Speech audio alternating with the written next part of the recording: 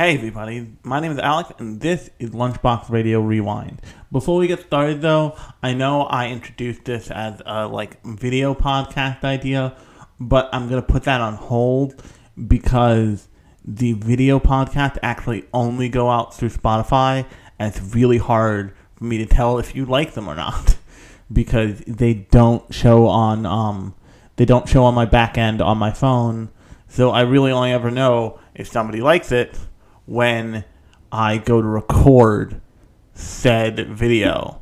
So I'm going to give that a little bit more time in the oven and think through it better. But on that note, I am going to give you guys a Lunchbox Rewind, and that is what is going to happen right now. And also thank you for watching / listening to the Cowboy Bebop canceled Sunday edition. That was a lot of fun to do. But on that note, the thing I want to talk about this week on a Rewind, which if you haven't seen that trailer or heard that trailer, you can go listen to it or watch it wherever you're listening to this podcast or on Spotify where the video is. And what I want to do here is I want to revisit shows because I don't know if you've noticed, but on the main show, I very rarely revisit shows unless it's like a shonen action thing.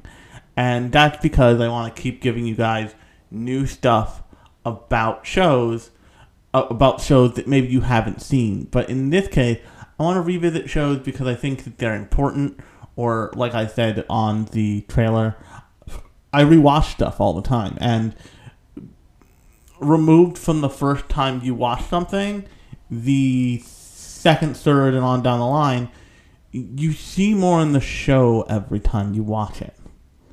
And what I want to talk about this week is a little show called Jormungand.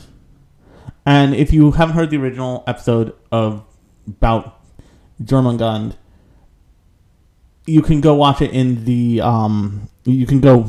go listen to it in the feed. It's probably pretty far down. But on that note, without further ado, this is Lunchbox Radio Rewind. Jormungand.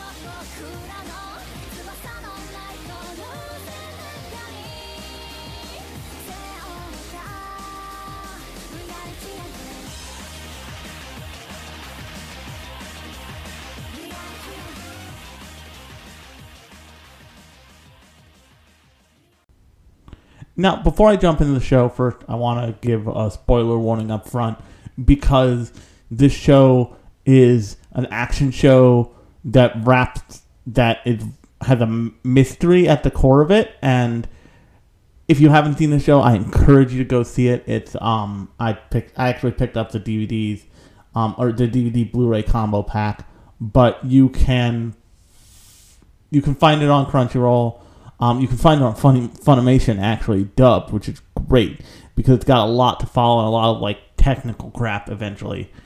But so, spoiler alert for Jormungand, if you've never seen it, go watch it and come back and listen to this, or listen to the original podcast that I released on Jormungand, which was a long time ago, a couple years ago.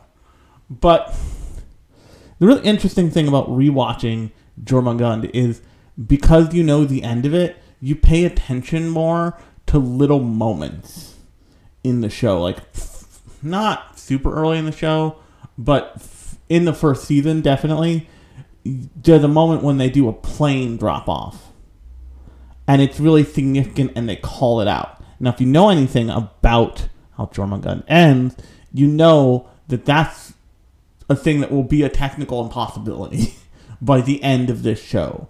Because... And they bury the lead with this, but they make Coco the main, like not the main character, but the main female lead of this show,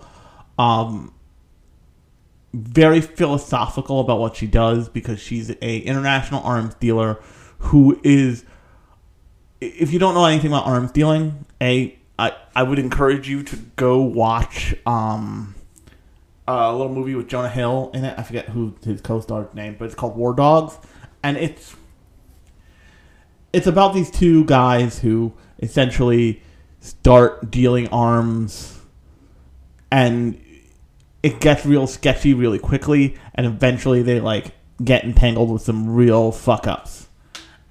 And the long and short of it is like, it's a pretty universal notion that like arms dealers are a necessary evil. That no one would admit to buying from straight up people who buy and sell goddamn weapons of destruction, but every country uses them, and everybody uses them, and the people who tend to associate with them are not necessarily the most peaceful, loving people. But throughout the show, there's this long-running conversation about humanity's relationship to weapons and what it means. And by the end of the show, you have Coco revealing that the whole thing makes her fucking sick. And it's a really great portrayal of someone who was who's born very much outside of the box, because you find out at some point that their father owns quote-unquote a shipping company, like a worldwide shipping company, and that means that they have grown up in a world where they are kind of permanently international. The speech that Casper, I believe her older brother, gives at some point, and he says, like, I've got passports from basically every country in the world. I don't really have a home. But in Casper's case, he likes what he does. Like, he's good at selling weapons, and he's happy to do it. The great speech at the end where Coco launches her last rocket, which will create this kind of mesh network over the entire Earth that locks the sky from being of any use. Meaning, if you've ever been on a plane, there's a navigation system that you can actually access. You can actually see your route. And those are pretty carefully planned and sought after to be the most efficient in terms of gasoline and in terms of safety and all this other stuff. That's why if you've ever been rain delayed and it doesn't seem like it's raining that much, it's because it's not raining that much down on the earth, but it might be raining way harder when you're 300 miles up in a steel tube with wings. But Coco's idea is essentially to remove the sky as a viable option to transport not just weapons but anything, because the problem in her mind, and she's not, at least in my opinion, she's not super wrong, is that what makes countries so violent and what makes the world so violent is that someone can make a gun in Russia and it can wind up on the streets in, say, New York City. And that's very true. Now, there are certainly plenty of gun makers in each country, and they can deal inside of their own country. But the other thing that Coco kind of half mentions in the show, unfortunately drops, although it's pretty interesting, is towards the middle half of the second season, she gets, even the main cast notices, like, she's really aggressive and she's making some really big moves that have nothing to do with what we do as our job. What the fuck is happening? And this is before she told the main character, Jonah, who I'll get to in a second, and the rest of the cast. And one of the things she does is she invests in Micro Machine, in like a Micro Machine manufacturer. Not like the transforming robot toys, like actual like microscopic little robots. And her idea at that point becomes more than just the sky. It becomes also like she essentially wants to take the world back 100 years and make everybody hyper local, because by doing that you don't just make people hyper local, you make the violence they do on each other hyper local. Because if you can't, if violence can't leave any one country, then there'll be much, much, much less of it, because you won't be able to get a gun in the mail from America in say anywhere, anywhere in the world. It will be technically impossible. And so that's her goal.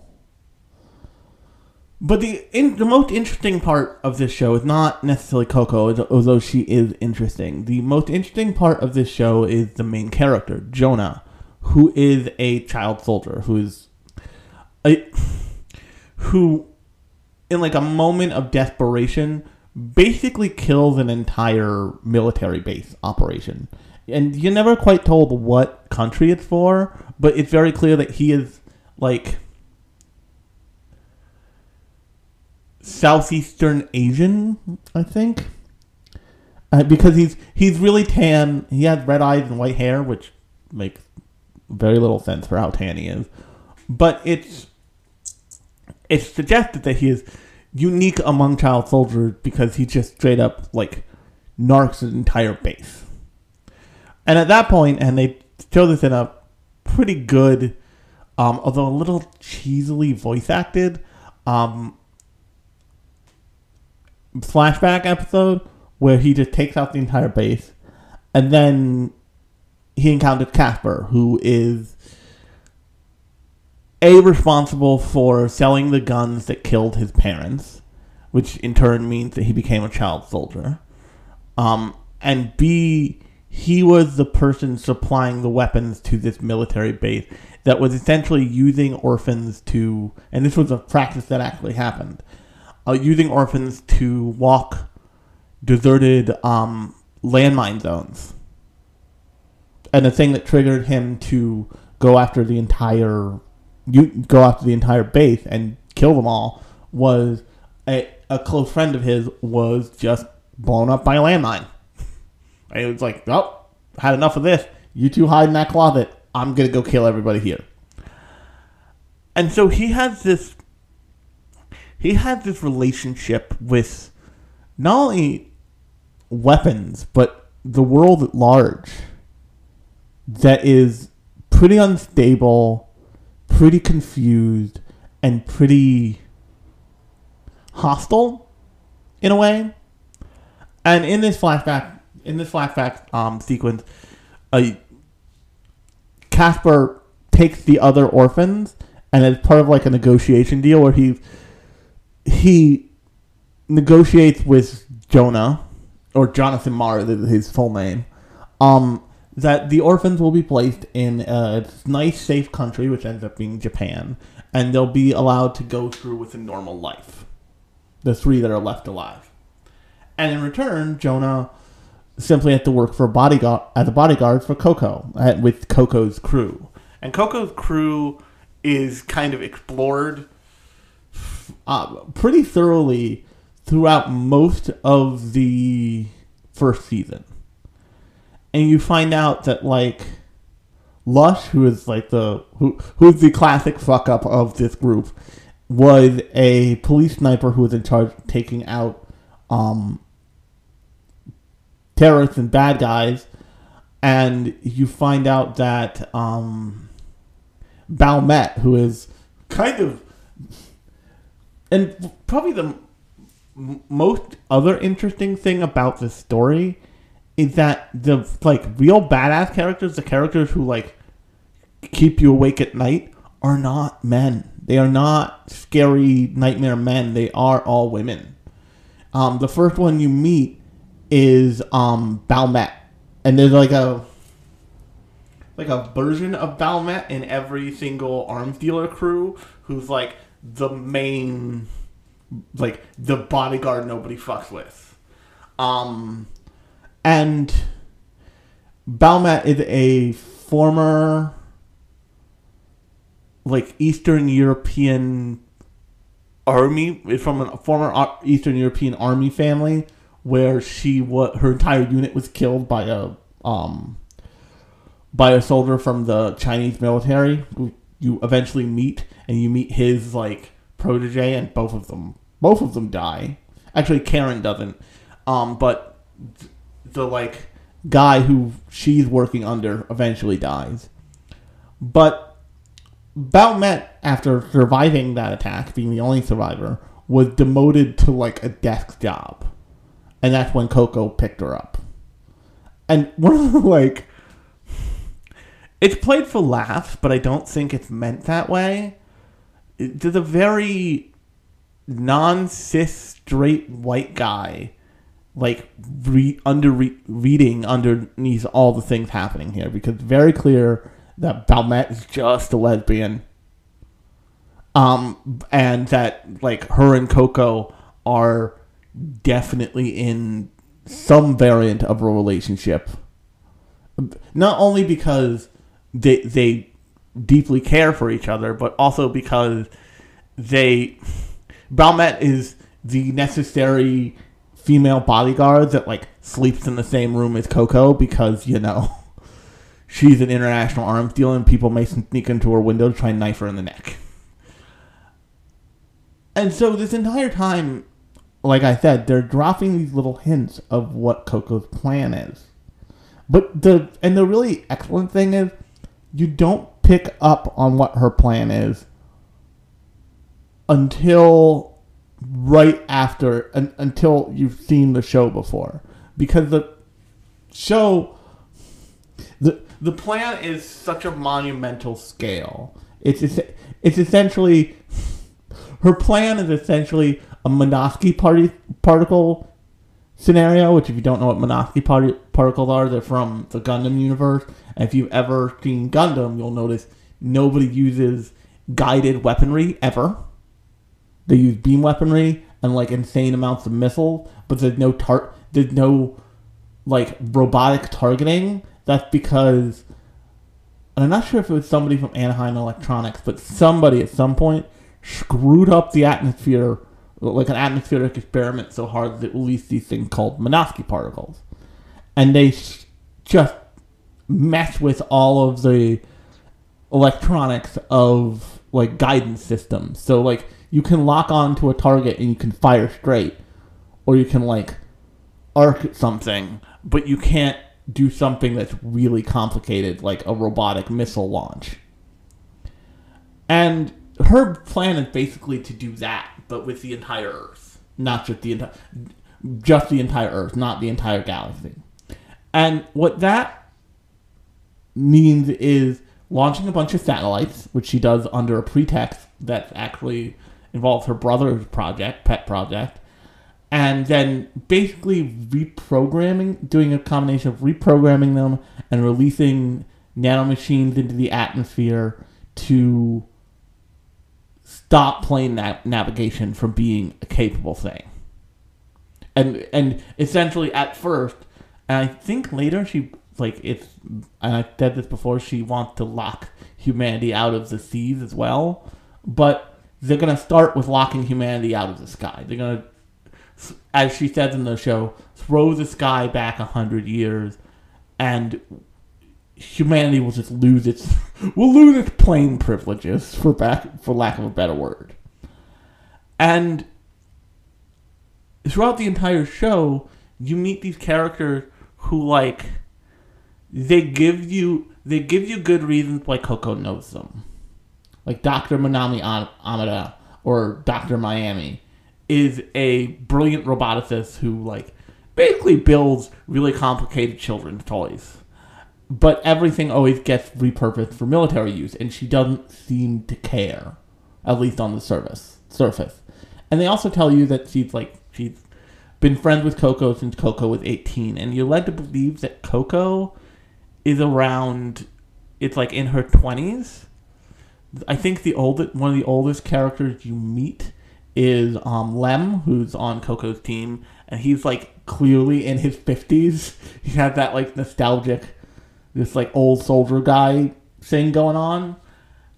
And so Coco cooked up this plan with Dr. Miami. And then she like clearly made a list of the kinds of people she would need. So she needs a like expert in robotics, and I forget it's this blonde woman that they like go kidnap from a military facility, and then they also need like an expert in like supercomputer nonsense, and they kidnap her from Guantanamo Bay. And then, but the other thing is, much like in most of these like grim, dark shows, maybe with the exception of Gangsta, like Gangsta didn't get a long enough time on the earth to like explore what Gangsta is really about, what like the entirety of that property. If you want more of it, you can go read up to chapter 65. The author, I believe, has been battling lupus for a long time, so chapters are fleeting. But in most of these shows, there's an involvement of America in some way. And a lot of that is probably not all that wrong, because America has been known by its own admission many times as the world police for a long time. And if you go watch Ghost in the Shell, if you haven't already, the original Ghost in the Shell movie, or even Ghost in the Shell standalone complex, they do this more. They refer to them as the American Empire. And they refer to them as like a big deal. They refer to America as a big deal, as like a big problematic bunch of assholes. And largely speaking, that's because America is really young. And America has not been kicking around, say, as long as Japan or most countries in Europe. And especially from a Japanese perspective, most people in Japan know America from the worst of tourists that they encounter. Because the bottom line is you don't remember when you have a good experience as much as you remember when you have a bad experience, especially when it comes to people. I had a friend in high school who said that her and her family, when she was in middle school, went to Paris. And she said it was beautiful, but they had a really crummy time because nobody would nice to them. And I just looked straight at her because, like, I remember going to Paris and I was like, fine. And I've been to Paris maybe 3 times. And I'm always fine. Because I understand that, like, Americans are seen as big, loud assholes. And if you're acting like a normal American, you are, like, the loudest person in the room, the most demanding person in the room. Your parents are jerks to other people because they don't get the same kind of service, A, because they're being jerks, but B, because of everybody who's been jerks before them. Also affects a waiter's idea of like, oh crap, there's some Americans at the other table. And like the easy ways to break from that, but most people don't think about that in the moment. And so that plus the kinds of like shit America has gotten up to in the world, like declaring and making war and like fucking over other countries and all the and like Trump, certainly Trump, shapes our standing in not just people's minds, but the people who create things in other countries' minds. That's why oftentimes, like, America is like the essentially a variation of a bad guy in lots of shows, and that's shown in this because you have, although Britain doesn't super fare well in this either, you have a character who's named Scarecrow who shows up pretty early, and he's just like, he's like the kind of CIA agent who never goes back to the office because nothing ever goes well enough for him to have a good report, so he just stays in the wind until he can get more, his greasy grippers and more money. And the show portrays him as just like this guy who, his saving grace is he can like sniff out fucked up illegal money and get his, once again, his greasy grippers on it and make it the US's instead of whoever's it was. And then you have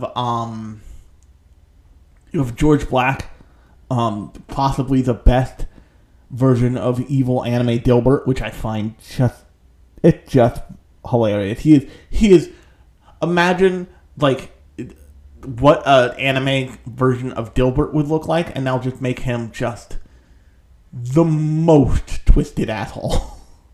And that's him. You have other characters, like you have I forget. You have Chocolate, who seems like she's smart enough to know what side she should be on, but also ditzy enough to not get it right ever. And so you have that faction. You have it's about and there's like they make it really clear like there are people out to kill Coco and her entire crew if necessary. So with not just the first episode, but every episode previous. And then they do a really interesting thing. Like I said in the beginning of this episode, there's an episode pretty early on that involves actually a Doctors Without Borders equivalent. That is an air delivery that inevitably goes south in a bunch of ways, and like Coco's just like, these guys trying to kill fucking doctors. That's not cool. End these motherfuckers, and they do. But other than that, with the exception of a show-off moment after she launches her last rocket into space, she never travels internationally on a plane. It's always this big, lumbering cargo ship thing that like they basically live on. They basically live at sea often. Or they stay in like a hotel, a nondescript, but okay hotel. Or okay, they can find whatever fucked up war zone they're in. Although a couple towards the end of the show, they actually end up in Japan, which is.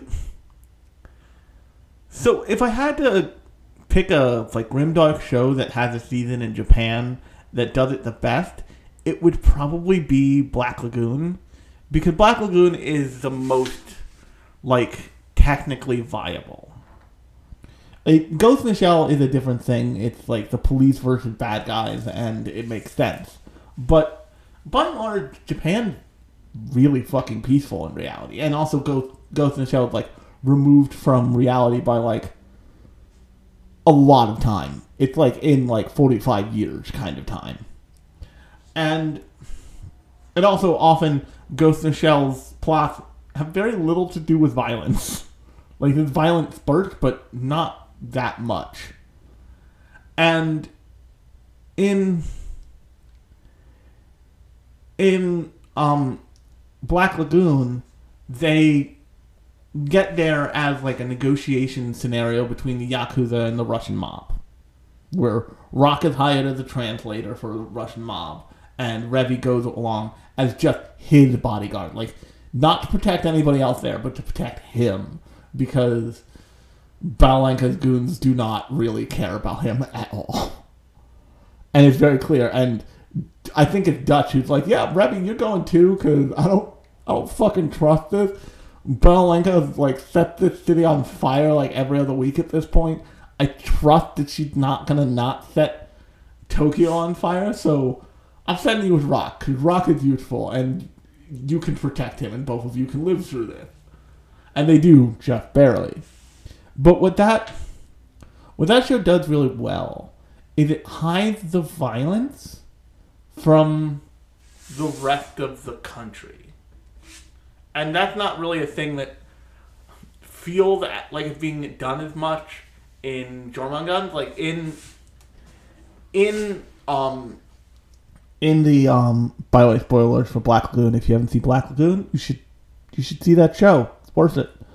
But in the like Tokyo episodes of Black Lagoon, the violence is always at night in areas where like the only people there are gangsters and assholes.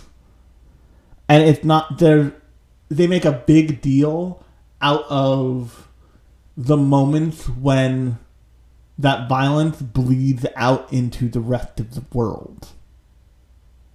Like they make a big deal of like the Yakuza daughter like taking the helm of the Yakuza clan when her father dies, because that's not a thing she was ever supposed to do, and she had been a high school student up until that point. They make this kind of great scene where these kids are playing like gangster in a park, and they've got very clearly like fake toy guns, and they're like bang bang bang bang bang, and Rebby's just like that's not how you die, and she's like shoot it at me. And she, like, shows them, and it's this very clear difference. And it's this very dark, clear difference. And by the end of that season, it's like her and Rock show up to that same park. And the kids are like, oh, gangster lady, show us something else. And she just whips out her actual gun, shoots the can off the fence post. And they, like, get on a plane and fucking leave. But I think the Japan part of Jormungand is probably the weakest, because it's like they're making lots of leaps. Like there's a section where they have a straight up full on gangster style moving car chase shootout in the Aquabahn, which is a tunnel that goes under a big lake. And it's just like,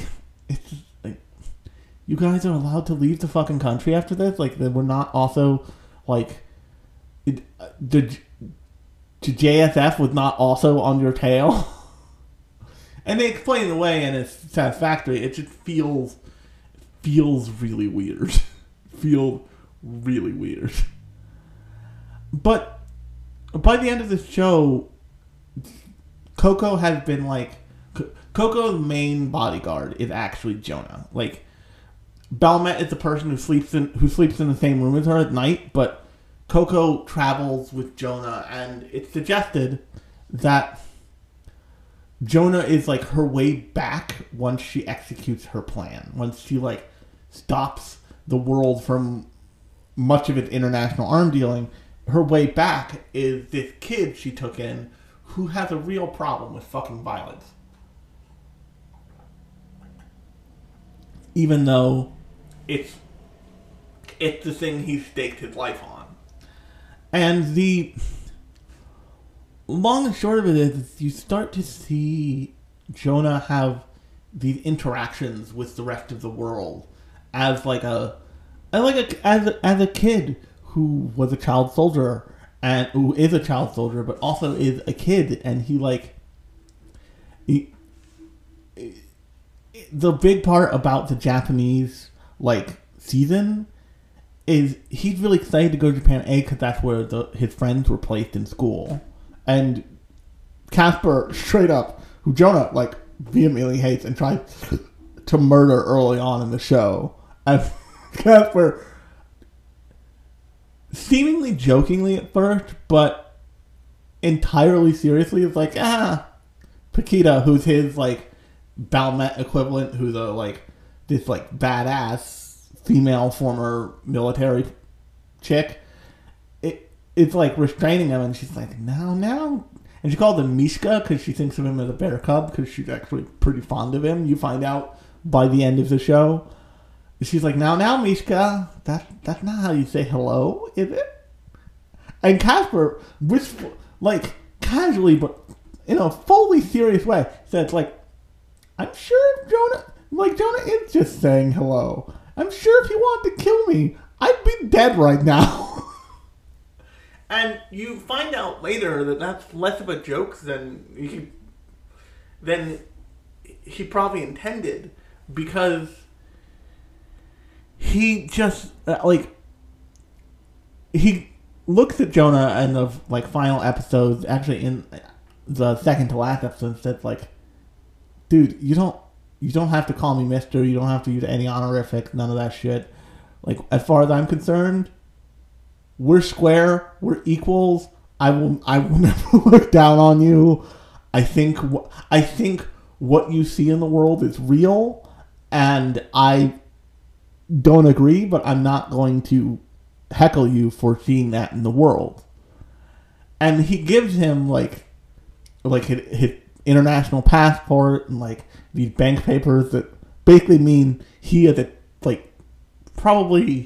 probably 18 to 20 in that at that point, and Coco is probably in her early 30s. And he just gives him a banking info and like traveling papers, and he's like, don't lose this. Even with giving over like supporting halfway the like those kids of the friends of yours in Japan, you're pretty rich. You've made a lot of money, and you do remarkably little with that money. So you're pretty well off. And by the end of the show, Jonah's essentially presented with a trolley problem, because he finds out about Coco's plan, and his first thought is not good.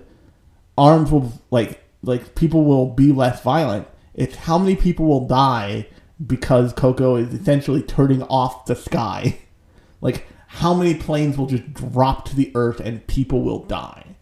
And Coco very nonchalantly calls up Dr. Miami and texts Dr. Miami and gets an answer of 700,000.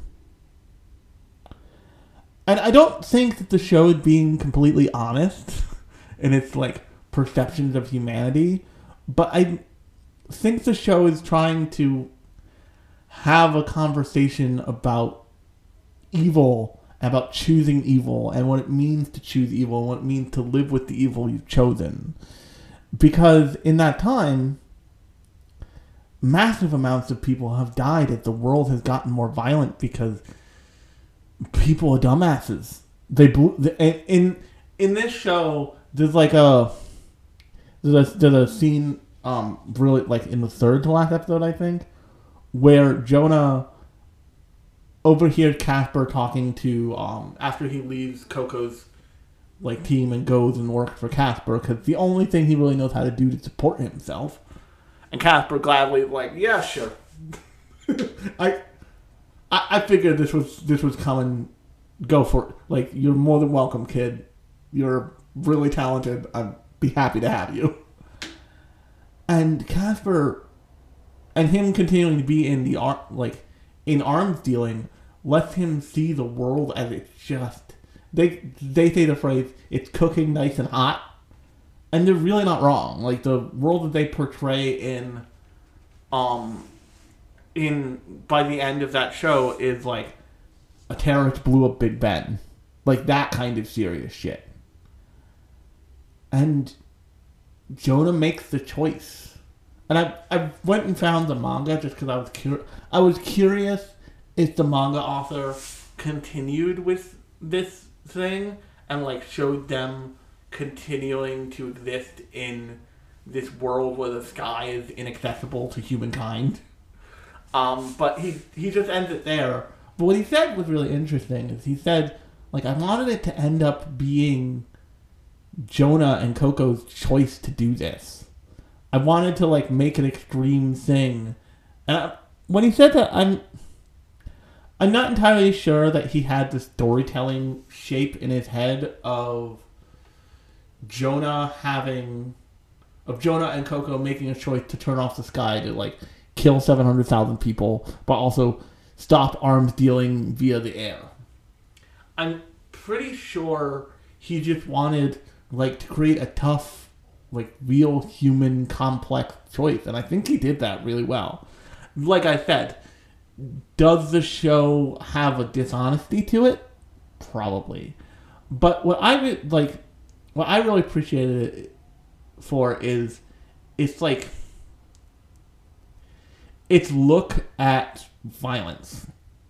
And it's like its perspective on like the scene, I think in like episode 6 of the first season, where they're walking through this town and Coco has just been like had a real assassination attempt on her life, and they're talking about like guns and the arms trade, and she says, pretty frankly, like, do you know what the single biggest population holder of weapons is, of guns is? And he's like, I don't know, the military? And she's like, no, everyday people. Civilians. You know, the military owns a fraction. Civilians own about 60%, and then there's other, like, and of course I didn't check up on this, and then there's, like, civilians own the largest share overall. They own the most of the pie. And if you've ever been to America, or, like, seen much about America, that's pretty easily believable. And she just says, like, give somebody a gun and it's like this undeserved courage and they'll find themselves doing things they never thought they could. And if you've seen the rest of the show, you know that that's part of her reasoning for eliminating the sky as a transport route. Ultimately. And by the end of the show, what she said, what do you think will happen to people? I think she said this after. No, she said that before she like hits the button and turns it on. But she's like, what do you think will happen when the sky is lost? When someone removes humanity's privilege to move freely through the skies? And she says, I don't think that people will be as violent anymore because there'll have been a real consequence to that violence that is real, that is palpable, that is on everyone. And I think that that's an interesting idea. I don't think it's a totally viable idea because people are unpredictable, but I think it's an interesting concept to like say that, like, and she says as much. She says like the only person who could have punished people for this is someone who knows exactly how the system works, and she does know exactly how the system works. And so what she's generally doing is she's playing judge, jury, and executioner on the entire world for its bad behavior around violence. And it's a really interesting. What makes it such an interesting Rewind episode rewatch is that once you've seen it once, that sentiment is so clear. It's like clear as a bell. That the entire time you're watching this, you kind of see in every character like all these characters are pretty violent, but they all have lines that they draw, and they all function under an honor code. They all function under this intense honor code, not just to Coco, but in their daily lives. Like,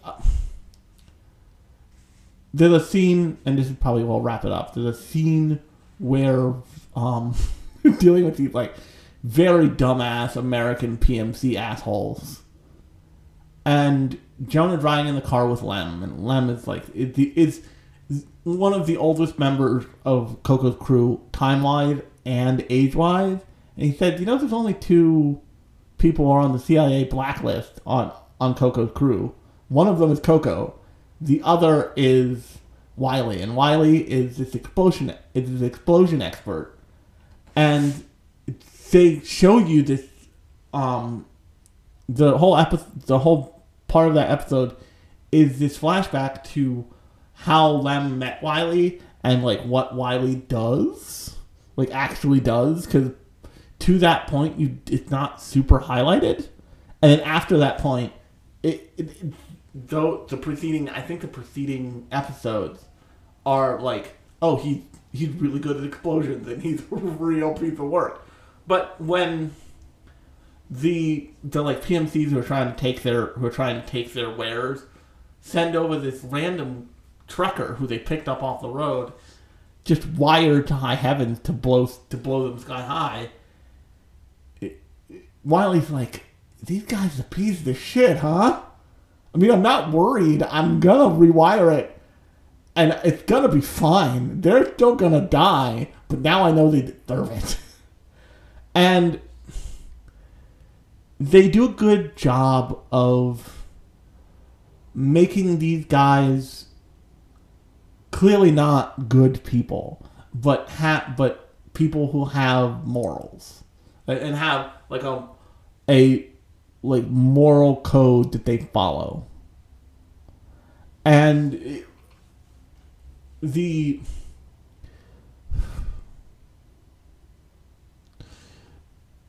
best shows do that, and the best of these like grimdark shows, things like Jormungand, things like Black Lagoon, things like Hakata Ramen, things like Gangsta, do their best not to make a judgment on the person, but to make a judgment on their actions. So I talk about Gangsta because even though that show is terrible, it is like very close to my heart because it's an amazing portrayal of a deaf character in anime. There's a character in that show named Alex, and she is just a prostitute. In the very first episode, she's working for a pimp, but after that first episode, she's just a freewheeling, independent prostitute. And the show makes no judgment on her at all. In fact, it goes out of its way to say, like, this poor woman is, like, deeply abused in some very specific ways, and it's fucked. Like, controlled with drugs kind of thing, which is a thing that pimps do to prostitutes, if you were wondering. But I think that's key to making a show watchable. And if you want a really modern version of this, if you haven't seen Tokyo Revengers, that's a great fucking show. But it's also a show where, with the exception of one character who is just the bad guy, all the characters are like these like street punks who society casts aside and like thinks are bad, even evil in society, but they're all just like fun, nice people, but nobody ever gave them a chance. And that show is different because it's kids, and all these shows are different from each other because they're all have different circumstances. Like, for example, Hakata Ramen, the main character pretty early on, just straight up goes to a strip club, but they don't pass judgment on it. And that's probably my favorite thing about Jormungand, is that they never feel like they're passing judgment on the characters. The only time when the serious judgment passed on a character is I forget the character's name. Oh, Hex. There's a PMC who's named Hex, who works for the CIA, and she is like over-sexual. She's like intentionally hypersexualized. She's intentionally hyper-violent, and she's like aggressive as all shit. She's like violent to people on her own side, and it's made very clear like she's a problem, and like eventually, George Black is forced to just be like, no, you're not killing a kid. Like, George Black has this moment like, shit, I'm a piece of shit, but I'm not gonna kill a kid. Like, and mostly that's a character who dies in the, I believe in the second or late in the first season of, I think in the first season of the show. That's the like finale moment of is our death and everything surrounding that. But he's just like, you're really gonna let this chick fucking off a kid to throw somebody who, by the way, you want to succeed on some level, just throw her off kilter? That seems super safe and like a terrible idea.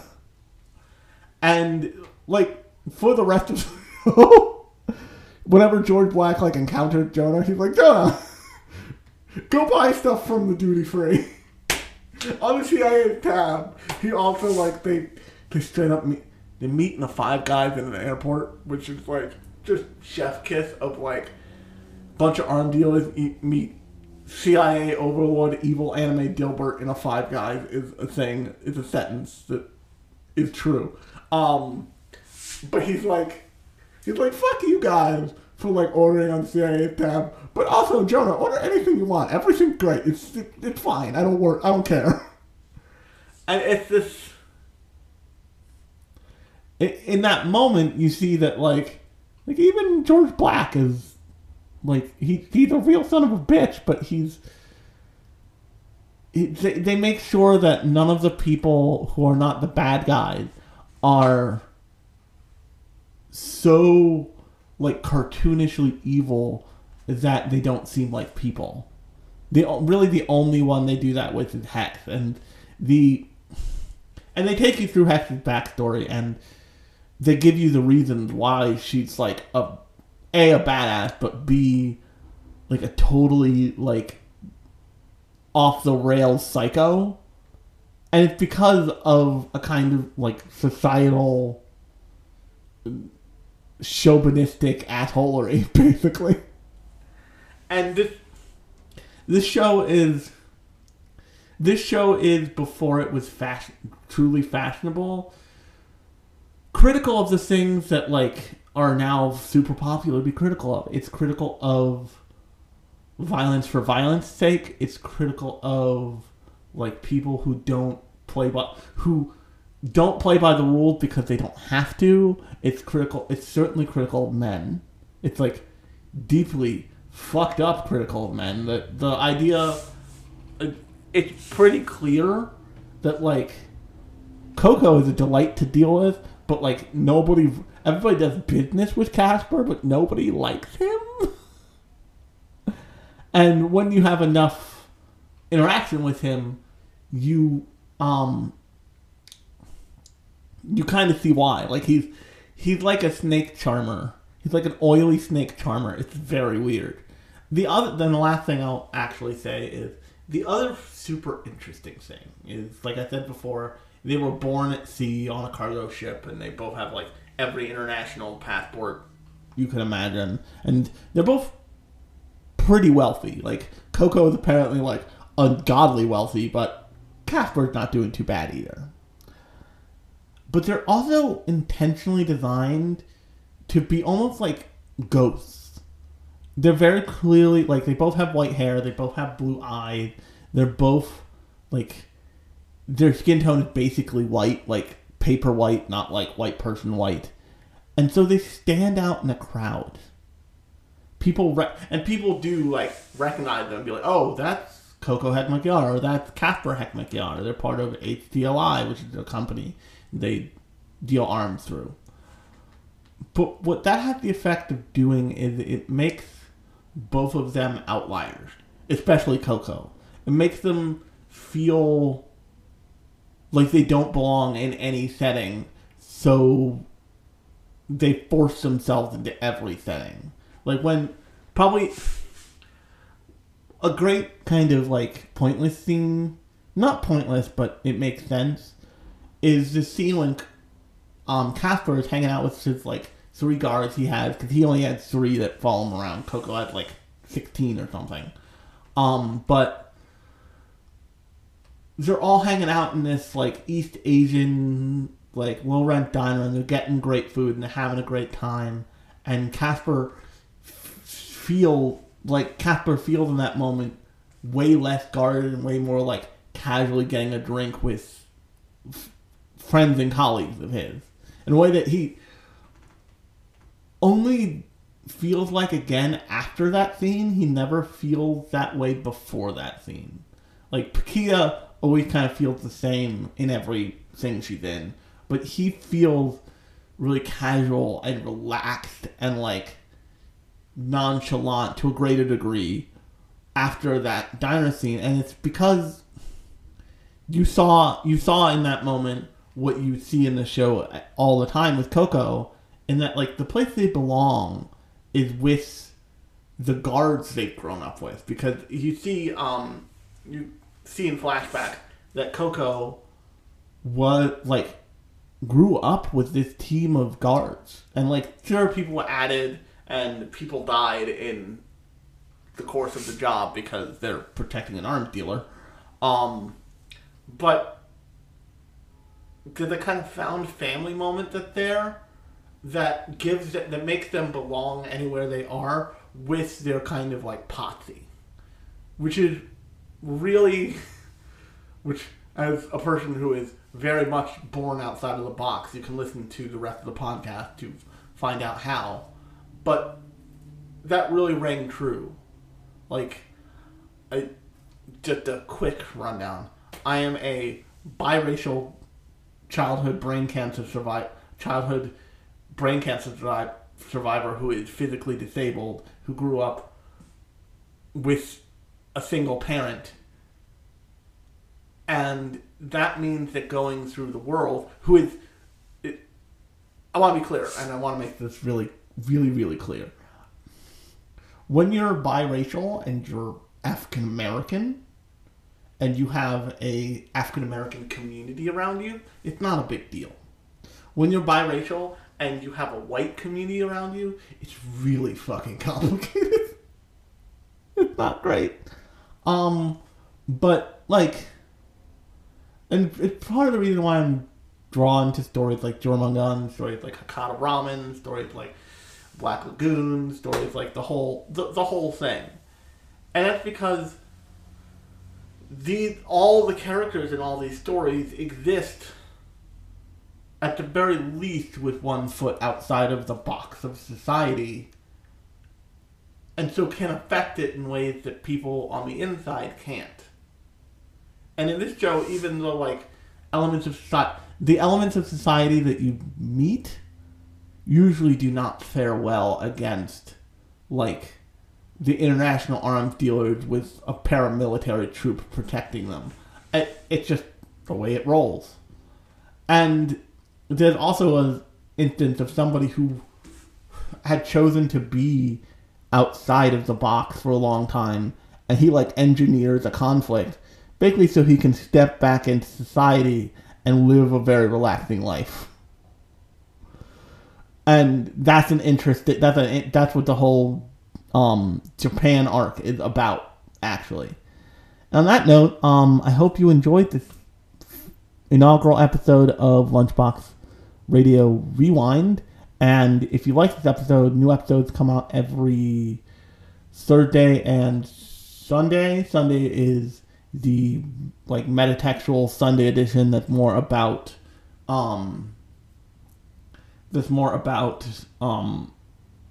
like the industry, fandom, all that stuff.